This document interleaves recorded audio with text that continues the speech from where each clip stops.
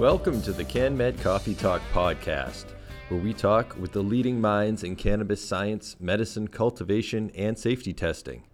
I am your host, Ben Amaralt. I'm the marketing manager at Medicinal Genomics and proud member of the team that puts on the CanMed conference. All right, here we are. We're in November already. And you know what that means? The holidays are right around the corner. And with that comes a lot of things to do. Got people to buy for, parties to plan. Wouldn't it be nice if you could check something off your to-do list right now? Well, you can. You can register for CanMed 23.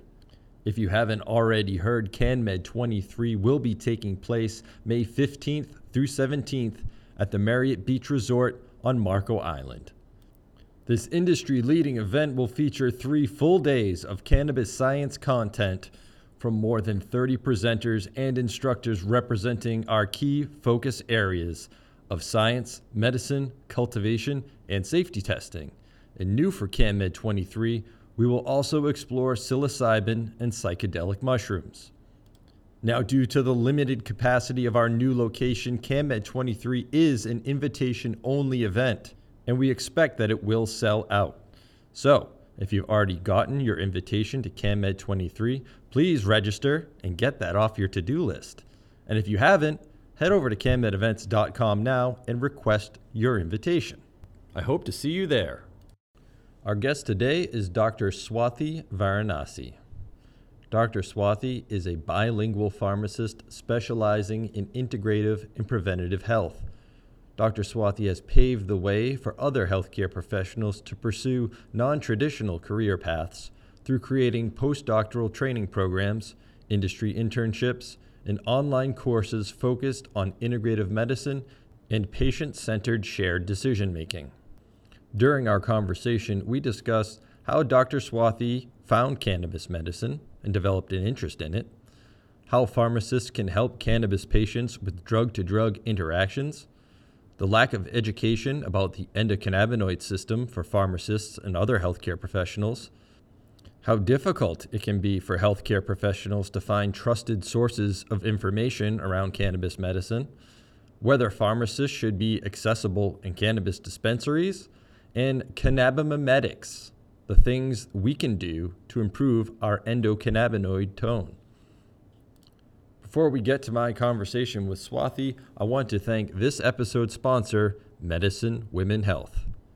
Medicine Women's team of specialists includes medical doctors, naturopaths, medical cannabis experts, nutritionists, and alternative health practitioners. These integrative teams evaluate health issues and design targeted protocols to promote personal healing. Medicine Women's protocols have successfully alleviated symptoms of cancer, autoimmune diseases, and neurological conditions, as well as providing overall health rejuvenation. Learn more at medicinewomenhealth.com. Okay, and without any further ado, please enjoy my conversation with Dr. Swathi Varanasi.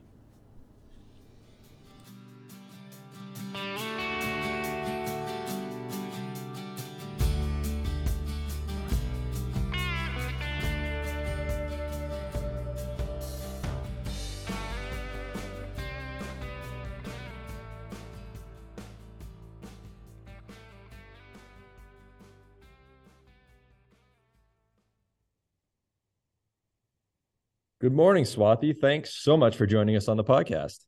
Thank you so much for having me. All right. I'm excited to talk with you today because I believe you are the first pharmacist that we've had on the podcast. And wow, I'm the first. That's amazing. Yeah, and hopefully not the last, because I know that you have written and spoken about the important role that pharmacists play in helping patients navigate their cannabis medicine journey. Absolutely. But before we dig into that, I was hoping you could tell us a bit about how you got interested or got started in cannabis medicine. Yeah, so growing up, I was around Ayurvedic herbs. And so I always was kind of in this bridge between the conventional and unconventional, and the East meets West. So was always very interested in the preventative side of healing and really how we can work with prescriptions and whether that's in conjunction, if we add herbs, if we add any other healing modalities, whether it be nutrition or, talking about sleep hygiene or homeopathy, therapeutic aromatherapy, I was always interested in how a healthcare professional could guide a patient with all these different modalities that could potentially work for someone. And so to me, when I saw a pharmacist in a pharmacy, I saw them, standing between the prescriptions and the supplements. So going to pharmacy school, I really thought there would be a wide array of information on all of this. But as some people probably know, the pharmacy curriculum is very clinically driven, very clinically focused, and is very, very specific about prescription medications more than the other side of healing. So I was drawn to how can I be that healthcare professional that looks at both sides, that sees the value in both sides. And so that's how I found Integrative Health. And I found an incredible mentor out in LA. And at the time, I was going to school in South Carolina, and I grew up in the Northeast. So I really was just on a whim. I just messaged this API preceptor saying, like what you're doing is so inspirational. I would love to do a rotation. So that's Dr. Pam Tarlow. I had a chance to do a rotation with her. And just a few days into the rotation, realized, wow, like this is absolutely where I fit in pharmacy. This is what I've been searching for. And so I asked her if there was a way that I could move to LA after graduation and train with her. And so our conversations from there kind of evolved, and we got to the point where we were like, we should start a postdoctoral residency training program for pharmacists interested in pursuing this, like, unconventional path. And so with her, we created, like, the two of us created this Integrative Health Pharmacy Residency Program. And so I was the first resident as well as the co-founder. So I was really able to craft my entire experience and training around what I really wanted to learn about. And I kept coming back to herbs. I kept coming back to cannabis, and I was just so fascinated by it. And honestly, I always say that, like, the nerdiest people love cannabis and the endocannabinoid system because it's this brand new, exciting thing to learn about that unfortunately we don't get a lot of information in our, whether it's undergraduate or postgraduate curriculum. So I found that I just kept coming back over and over being like, wow, there's so much here. There's so much possibility in the way that cannabis or other herbs altogether can really heal people. So I did a lot of work in cannabis during my training. And then after that, continued to do a lot of different educational opportunities and different education programs, whether they were, creating online courses or creating other training programs for other people. So I've done a wide array of things, but at the end of the day, really what I think is most important is patient-centered shared decision making. So that's really putting the patient at the center of every discussion. And as an integrative health pharmacist, it's really important to me to figure out what the patient's treatment goals are, and then kind of crafting a perfect plan that works for them. And of course, a plan that's going to work to achieve their overall treatment goals. So it's really like this like conversation and this like collaboration with the patient. And when, it's, let's say a patient comes to me and says, oh, I'm having issues with insomnia. I mean, there's so many different ways we can talk about healing insomnia. And I always say, sleep doesn't just happen at night. And so there's so many things we can do during the day that can also help with our quality and quantity of sleep, whether that's, the utilization of cannabinoids, whether that's talking about sleep hygiene, nutrition, then a lot of the other modalities that I mentioned beforehand too. So it comes down to what the patient wants and then how I can help them, with my knowledge base being wide and expansive of all these different possibilities. Excellent. And I know that one of the main roles that pharmacists can play is helping patients navigate these drug-to-drug interactions. I was wondering if you could speak a bit more about that. Yeah, that's definitely true, and definitely something that's really important that I wish more people talked about, and I wish there was more focus in, medical professional curriculum on this. That, for example, with cannabis, there are certain drugs that if I see them on a patient profile, they're an automatic red flag to me. And I mean, as incredible as cannabis is, there are other really great herbs that don't have as many drug interactions that maybe could be a better fit for a patient depending on their, specific scenario and what they want to achieve.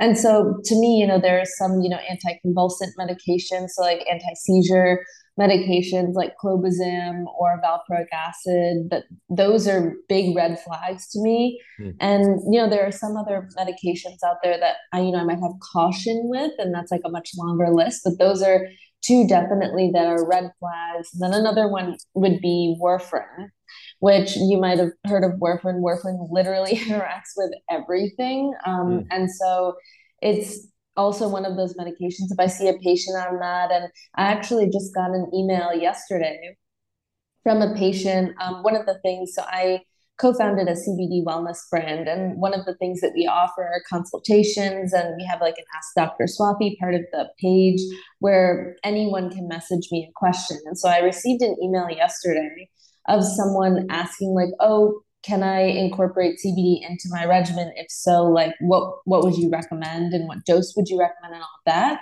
And so then I had to get more information, and the customer responded back saying, this is my drug list. That's the first thing I ask. If people want to incorporate cannabis or CBD or any herb, can I see your current drug list of the medications, supplements, and herbs that you're taking regularly?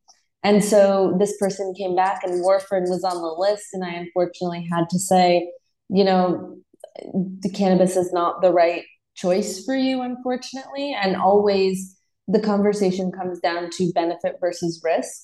And so if we can optimize the benefit while decreasing the risk, that's always the goal when it comes to incorporating anything new into a regimen. Absolutely. And I think that's one of the things we always have to keep in mind with cannabis is, there are some examples where it's not necessarily a good fit. I mean, I know we like to think that it's an all upside sort of option for people because it's a natural product and everything. But, like you just pointed out, there are certain people who are on certain medications that it's just not going to work for them. Absolutely. And I think that's one of the myths that I like to debunk, is that just because it's a natural product doesn't mean that it's safe for everyone. I mean, like a lot of mushrooms are poisonous and those are naturally occurring as well. So it doesn't necessarily mean that everything in nature is going to necessarily be like a safe option for everyone. Right. And there's usually some pushback from the industry when we point out that there are, some potential dangers, just because, prohibition is still on the minds of everyone. And, any sort of bad news about cannabis is taken poorly. But I think we need to have an adult conversation about it and just make sure people know that proceed with caution in some instances. So yes. I was wondering if you could talk a bit more about how patients can sort of access pharmacists, because I know that, a lot of people, myself included, the rare times that we interact with pharmacists is just when we pick up a prescription from CVS and they ask if we have any questions, and we typically just say no and grab our prescription. But how can we better use pharmacists, not just in cannabis, but in general? Yeah, I mean, pharmacists are the drug experts. So we're the ones that know the most information about these medications that you're picking up. And also, we're the people that should know most about, what's going on with the supplements and the herbs. And, as much as that, I would love for that to be the case. It's not really the case all the time, but I really hope and I want to be a part of building up a lot of this curriculum for various healthcare professionals, where if, like, for example, a lot of brands will say, go ask your doctor, or like, oh, we can't answer that, go ask your doctor. But then the thing that worries me is that a lot of the quote unquote doctors or providers or pharmacists don't know a lot of this nitty gritty detail to really help.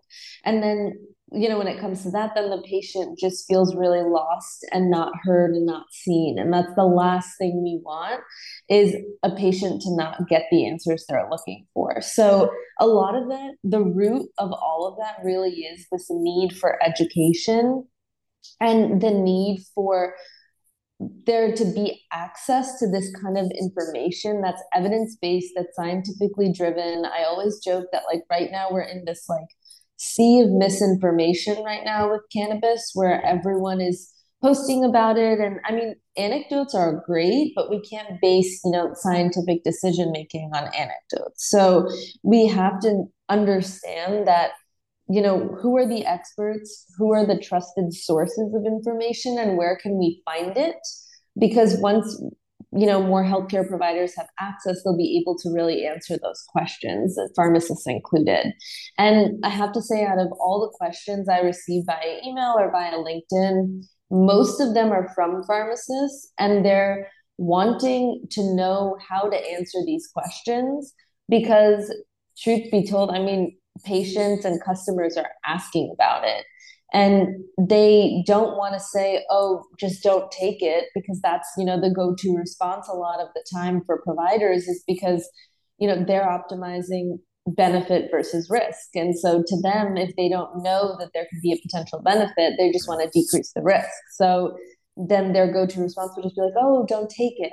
And I'm seeing more and more people messaging me asking, like these number of patients keep coming to me and asking me about CBD and whether they can use it for, pain or to improve their sleep quality or this, that, and the other. And they want to know how to answer, and they want to know that they can be a trusted source of information for their patient, which honestly is very inspiring that these healthcare providers are out there interacting with people daily and they want to be able to provide that information. So they're looking online and trying to find people that they can message that they trust to get this info. So the fact that there are people messaging about it really means that there is this need for widespread education to help providers that can thereby help the patients. Yeah, and I imagine it must be difficult too with cannabis medicine in particular, because the endocannabinoid system, it's involved in almost every system in the human body. So you have to imagine that there is going to be some interaction with any medication that you're on. Right. And so back to the education part and, maybe sort of some of the lack of information part, how much of that is that there's just not enough information out there about some of these drug to drug interactions, just because, I mean, cannabis is so new and the studies just haven't been done? So partially, yes. Some of it is that there isn't information out there, but more than anything else, it's like there needs to be an overall understanding of the way that cannabis works in the body, and like for example, the way it's metabolized in the body. And if we understand that CBD and THC are metabolized by the CYP450 system, so this is an enzyme system in the body that really does metabolize the majority of medications on the market, medications meaning prescription options on the market, then that means that there is a possibility that there could be interactions. And so even if there aren't studies, okay, at this point there are some, but there are not an extensive amount. We need to just look at how cannabis actually works in the body. And so if we understand how they're metabolized, aka how they're broken down in the body, then we can really understand, okay, then there could be potential drug interactions if other medications are metabolized by the same exact enzymes. And I mean, this is not unlike thinking about other drug interactions. So many drug interaction conversations that that I've had or that I've learned about in school or in training or afterwards really comes down to what enzymes are metabolizing these substances. And if they're metabolized by the same substance, it's possible one could get in the way of the other. And so at the end of the day, yes, studies are great and studies are the ideal, benchmark. But if we have a general understanding of how these things work in the body, then we can turn to that before looking at, very specific PK/PD studies, for example. Right. And now to help sort of patients avoid some of these drug to drug interactions, like, and I don't know what the legalities are around this or anything, but, if someone were to be getting one of those red flag medications from a pharmacy, can or should the pharmacist be asking if they are using cannabis as a supplement or? this would be my ideal situation. Hmm. Yes, I think that that would be awesome. I wish there was a way that in any pharmacy it would even come up as a flag, like on the pharmacist side. Certain medications will pop up with like different flags and warnings, and I would love if that was an option and that was integrated into their system. And then the other side of that is actually kind of like in the dispensary side, and Right. so there are some states that do have it mandated that pharmacists be almost like a pharmacist in charge of the dispensary, which I think is an incredible model. And I absolutely think that that's the right way to go. And granted, these are a lot of states where it's not recreationally legal, it's more medically legal. But um, there are some states really getting it right and incorporating pharmacists in every single, initial patient consult. So, like any patient who's new to that dispensary would come with their med list and be able to talk to a pharmacist that would, in theory, be trained on how these drug and drug herb interactions could play a role in incorporating cannabis into their regimen, which I think is amazing. So pharmacists can play a role, from the dispensary side on this, and then also in like the pharmacy, conventional pharmacy setting as well. I think that this is such a key place where pharmacists could mitigate so much risk or potential risk for people interested in cannabis. And I think that this is, because this is not a mainstay in most places, this is why a lot of people try one CBD product or one cannabis product and then all of a sudden are just like, nope, it doesn't work. I don't want to look at it ever again. And they kind of write it off because, for example, maybe they picked up a CBD oil that's supposed to be taken under your tongue, but they put it on top of their tongue or they just threw it in a smoothie and didn't feel any difference. So Hmm. it's like, it's so much of this is, yes, based in education, but also just the fact that there really needs to be more widespread discussion about it. Yeah.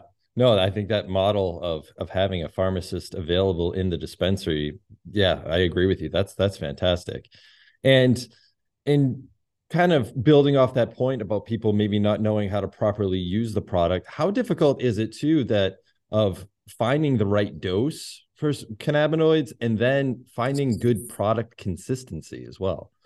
I mean, this is so key. So what you might have heard before is people say start low, go slow, all of that, which Right. I definitely agree with. But I also like to add at the end, stay low, because I think that people maybe think that, just like a prescription, as you go up, it will work better. And that might be true for some people, but it might not necessarily be true for everyone. So I think that everyone has to find their sweet spot and their perfect milligram amount. And you'd be surprised, some people it might be really low for people who are users every single day, and then for some people it might be really high who are also users every day. So it really depends the person.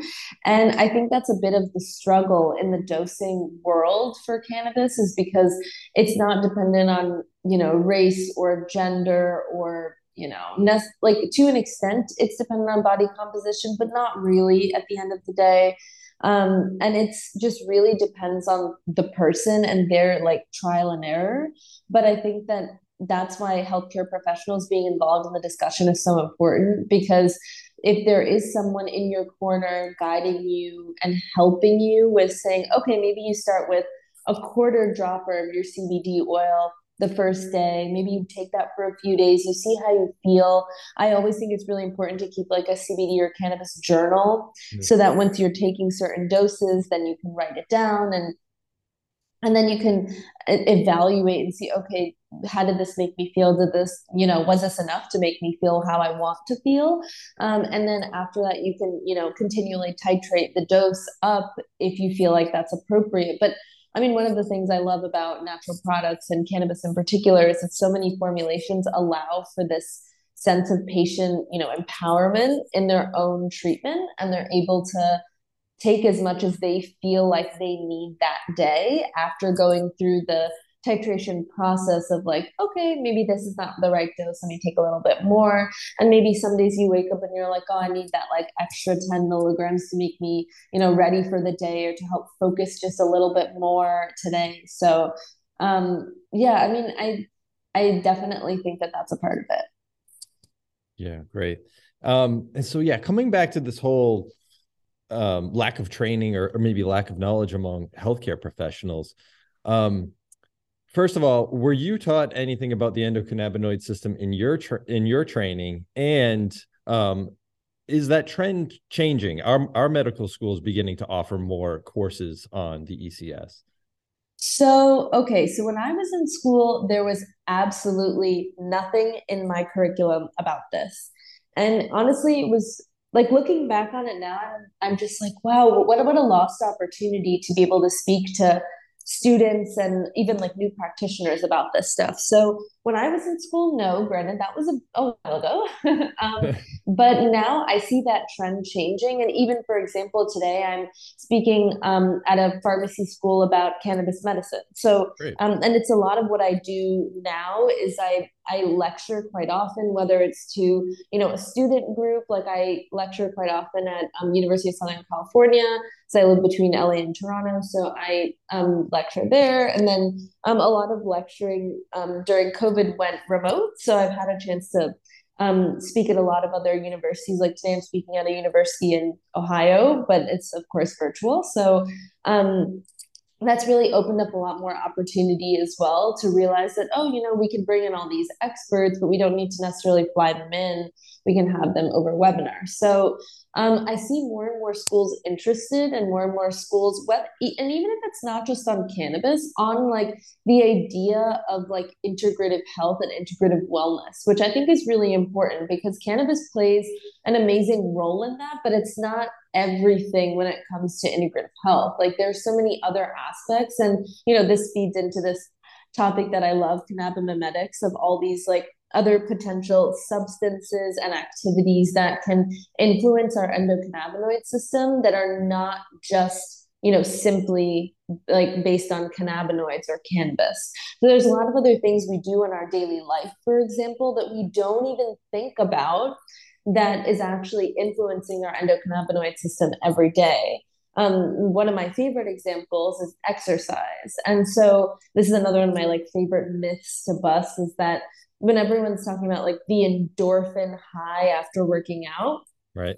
so this came out like decades ago, but there were a few researchers looking into the different neurotransmitters, different neurochemicals that are impacted with working out. And so they found that yes, like all the way down the biochemical cascade, that endorphins did increase, and then that really caught on, and there was a lot of marketing, and now everyone really talks about working out as like the direct benefit, or rather, one of the direct benefits of working out is, this feeling of endorphins and this like runner's high. But actually, if you look, earlier in the cascade, a lot of it has to do with the release of anandamide. And anandamide is an endocannabinoid that we, synthesize on demand in our body that interacts with the endocannabinoid system, and in particular with CB1 receptor. And so this receptor is the same receptor that, is, most closely associated with the central nervous system function. So again, like in the spinal cord in the brain, and also the one that THC binds with and has a very high affinity with. And so if anandamide is also binding to the CB1 receptor, it would make sense that we get these feelings of euphoria and this feeling of almost being high from working out. Mhm. And so that's like one of my favorite examples, is that cannabimimetics are all around us and in things that we do all the time, but we just don't think about it. And then another way that it plays a role really is in like spices and in the way that we cook, whether it's eating at home or eating out. And beta caryophyllene is a terpene that is found in a lot of, naturally occurring, found in a lot of different plants and spices, like for example, black pepper. And so beta caryophyllene has been shown that it has an affinity to the CB2 receptor. And it's really interesting because growing up, my mom would make, every time I didn't feel well, she would make, this like lentil kind of porridge, and it was lovely. And she would always put a lot of black pepper in it because it was something that she always had growing up, something that she continued to do. And she said, black pepper will help you and help bolster your immune system, kind of a thing. And something that I had always heard. And then now learning about the endocannabinoid system and how so many things impact it, whether directly or indirectly, knowing that beta caryophyllene is an active component and that it interacts with the CB2 receptor that's most closely associated with immune function and optimizing immune function, it completely makes sense, but almost from like a scientific standpoint versus something I heard so many times growing up. And then looking more into herbs and things like black pepper, it's not just that, it also interacts with, of course, a lot of other systems and things. But it's incredible to think that without even knowing it and without even necessarily incorporating cannabinoids or cannabis into our daily life, we're already improving what's called our endocannabinoid tone. Mm. And really, that is just the overall functionality of the endocannabinoid system and how important that is. Because there's this new phenomenon that some people are just born with what's called endocannabinoid deficiency. Right. And it's just the meaning that, your endocannabinoid system is not working at its, highest, most optimal function. And so just thinking like, okay, how can I optimize my system? And maybe for whatever reason, if someone's on warfarin or on other drugs where maybe incorporating cannabis is not the safest choice for them, there's a lot of other things they can do. And so coming from an integrative perspective, love to talk about how we can make our endocannabinoid system work best from a cannabinoid perspective, but also from like a non-cannabinoid perspective. Yeah, great. I'm glad you brought up cannabimimetics because I saw that you had spoken about that at the Cannabis Science Conference, and that was a new word for me. I hadn't heard it before, so it's really interesting, and I'm glad you brought that up. And I'm glad that you brought up that anandamide is actually the compound that gives you the runner's high or the euphoria after you work out. I actually had a T-shirt made up that's just the chemical structure of anandamide that I wear to the gym. No one knows what it means, but I know what it means. It's just for me anyway. So, but you mentioned that with the cannabimimetics, there are ways to kind of improve our endocannabinoid tone, whether it be through exercise or things that we're eating. I'm curious about the opposite, though. Are there certain maybe medications or lifestyle choices that people make that can negatively affect their endocannabinoid tone that we should really avoid? This is a great question. I don't think anyone's ever really asked me this in this way. So, if we think about the goal of the overall endocannabinoid system, really is balance and homeostasis. So, the endocannabinoid system, is able to synthesize these endocannabinoids on demand whenever, it senses that things might be out of balance in our overall body system or in like particular organ systems or neurotransmitter systems. And it tries to do what it can to rectify that. What really can get in the way is an excess of unwanted inflammation. And a lot of what homeostasis has to do with is really regulating the amount of inflammation in the body. And so this is also something that I've started talking about a little bit more recently.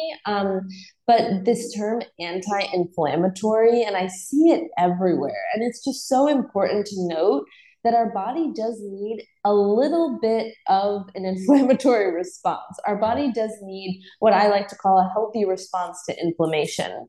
Because, if there's pollutants or, other, foreign substances, things that we don't want to enter our body or that shouldn't be there, then we do want a way for our body to react and our immune system to fight it off. And so we don't want an anti-inflammatory effect, but cannabinoids as well as the endocannabinoid system really help to optimize our inflammatory response and really make it healthy and the best it can be. And so a lot of what gets in the way of increasing or improving endocannabinoid tone and a lot of what has to do with endocannabinoid deficiency has to do with this increased inflammation. And it's really interesting now because a lot of research is coming out talking about chronic disease states, like, whether they're, cardiovascular disease, like heart disease, or, pulmonary disease, or even things like anxiety and depression. And all of these things really having a root, as well as diabetes has been another big one, about all these, kind of chronic disease states that we all deal with that so many of us rather deal with on the daily, that, the root of a lot of these is inflammation and this unwanted excess of inflammation. And so if we can work with our endocannabinoid system to help improve endocannabinoid tone, then this would really help. And also, stress has a lot to do with inflammation and what type of stress we have in our life, whether that's inner stress or like external stressors. It could be a lot of different things. And so that's another thing that I love to talk about too, is like the role of adaptogens in our life. And adaptogens are herbs, substances, activities that can really help improve our body's response to stress and overall stressors, whether that's external or internal stressors. And a lot of that comes back to the endocannabinoid system. It all comes back to the endocannabinoid system. A lot of it, yes. All right, Swathi. So winding down here, before I let you go, I did want to give you the opportunity to plug any social media or any research or resources that the audience can check out to learn more about the things that we discussed. Yeah, absolutely. Absolutely. So please check out my website. It's drswathi.com. So DOCTORSWATHI. I try to keep it as up to date as possible with like recent, speaking engagements, things that different webinars, things that I've done to provide access from an educational perspective. I also keep playlists going on my YouTube channel of different interviews and things I've been a part of to, again, be that source of trusted information or be one of them rather, in this really important cannabis space. And so that would be something to check out. Also, I'm really proud of the brand that I co-founded, our CBD wellness brand, named Element Apothec. So that's ELEMENTAPOTHEC.com. And yeah, you're welcome to message me through any of those platforms so we can connect. Excellent. All right, Swathi, thanks again for joining us on the podcast, and hope to see you out at CanMed. Sounds great. Thank you so much.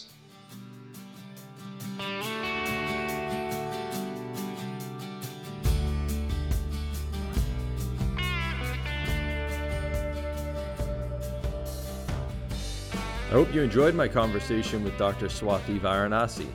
Check out the links in the show description to learn more about the topics we discussed. And thanks again to this episode's sponsor, Medicine Women Health.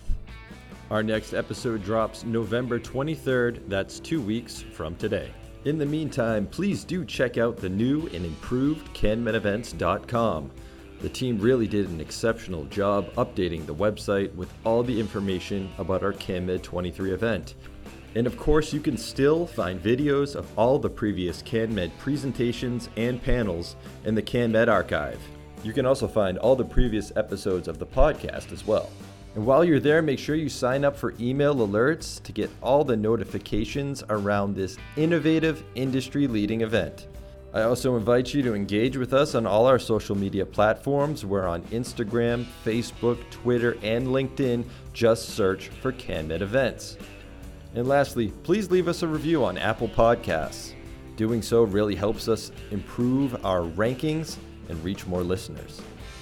All right, that's it from us. Stay safe, stay healthy, and be sure to join us on the next CanMed Coffee Talk.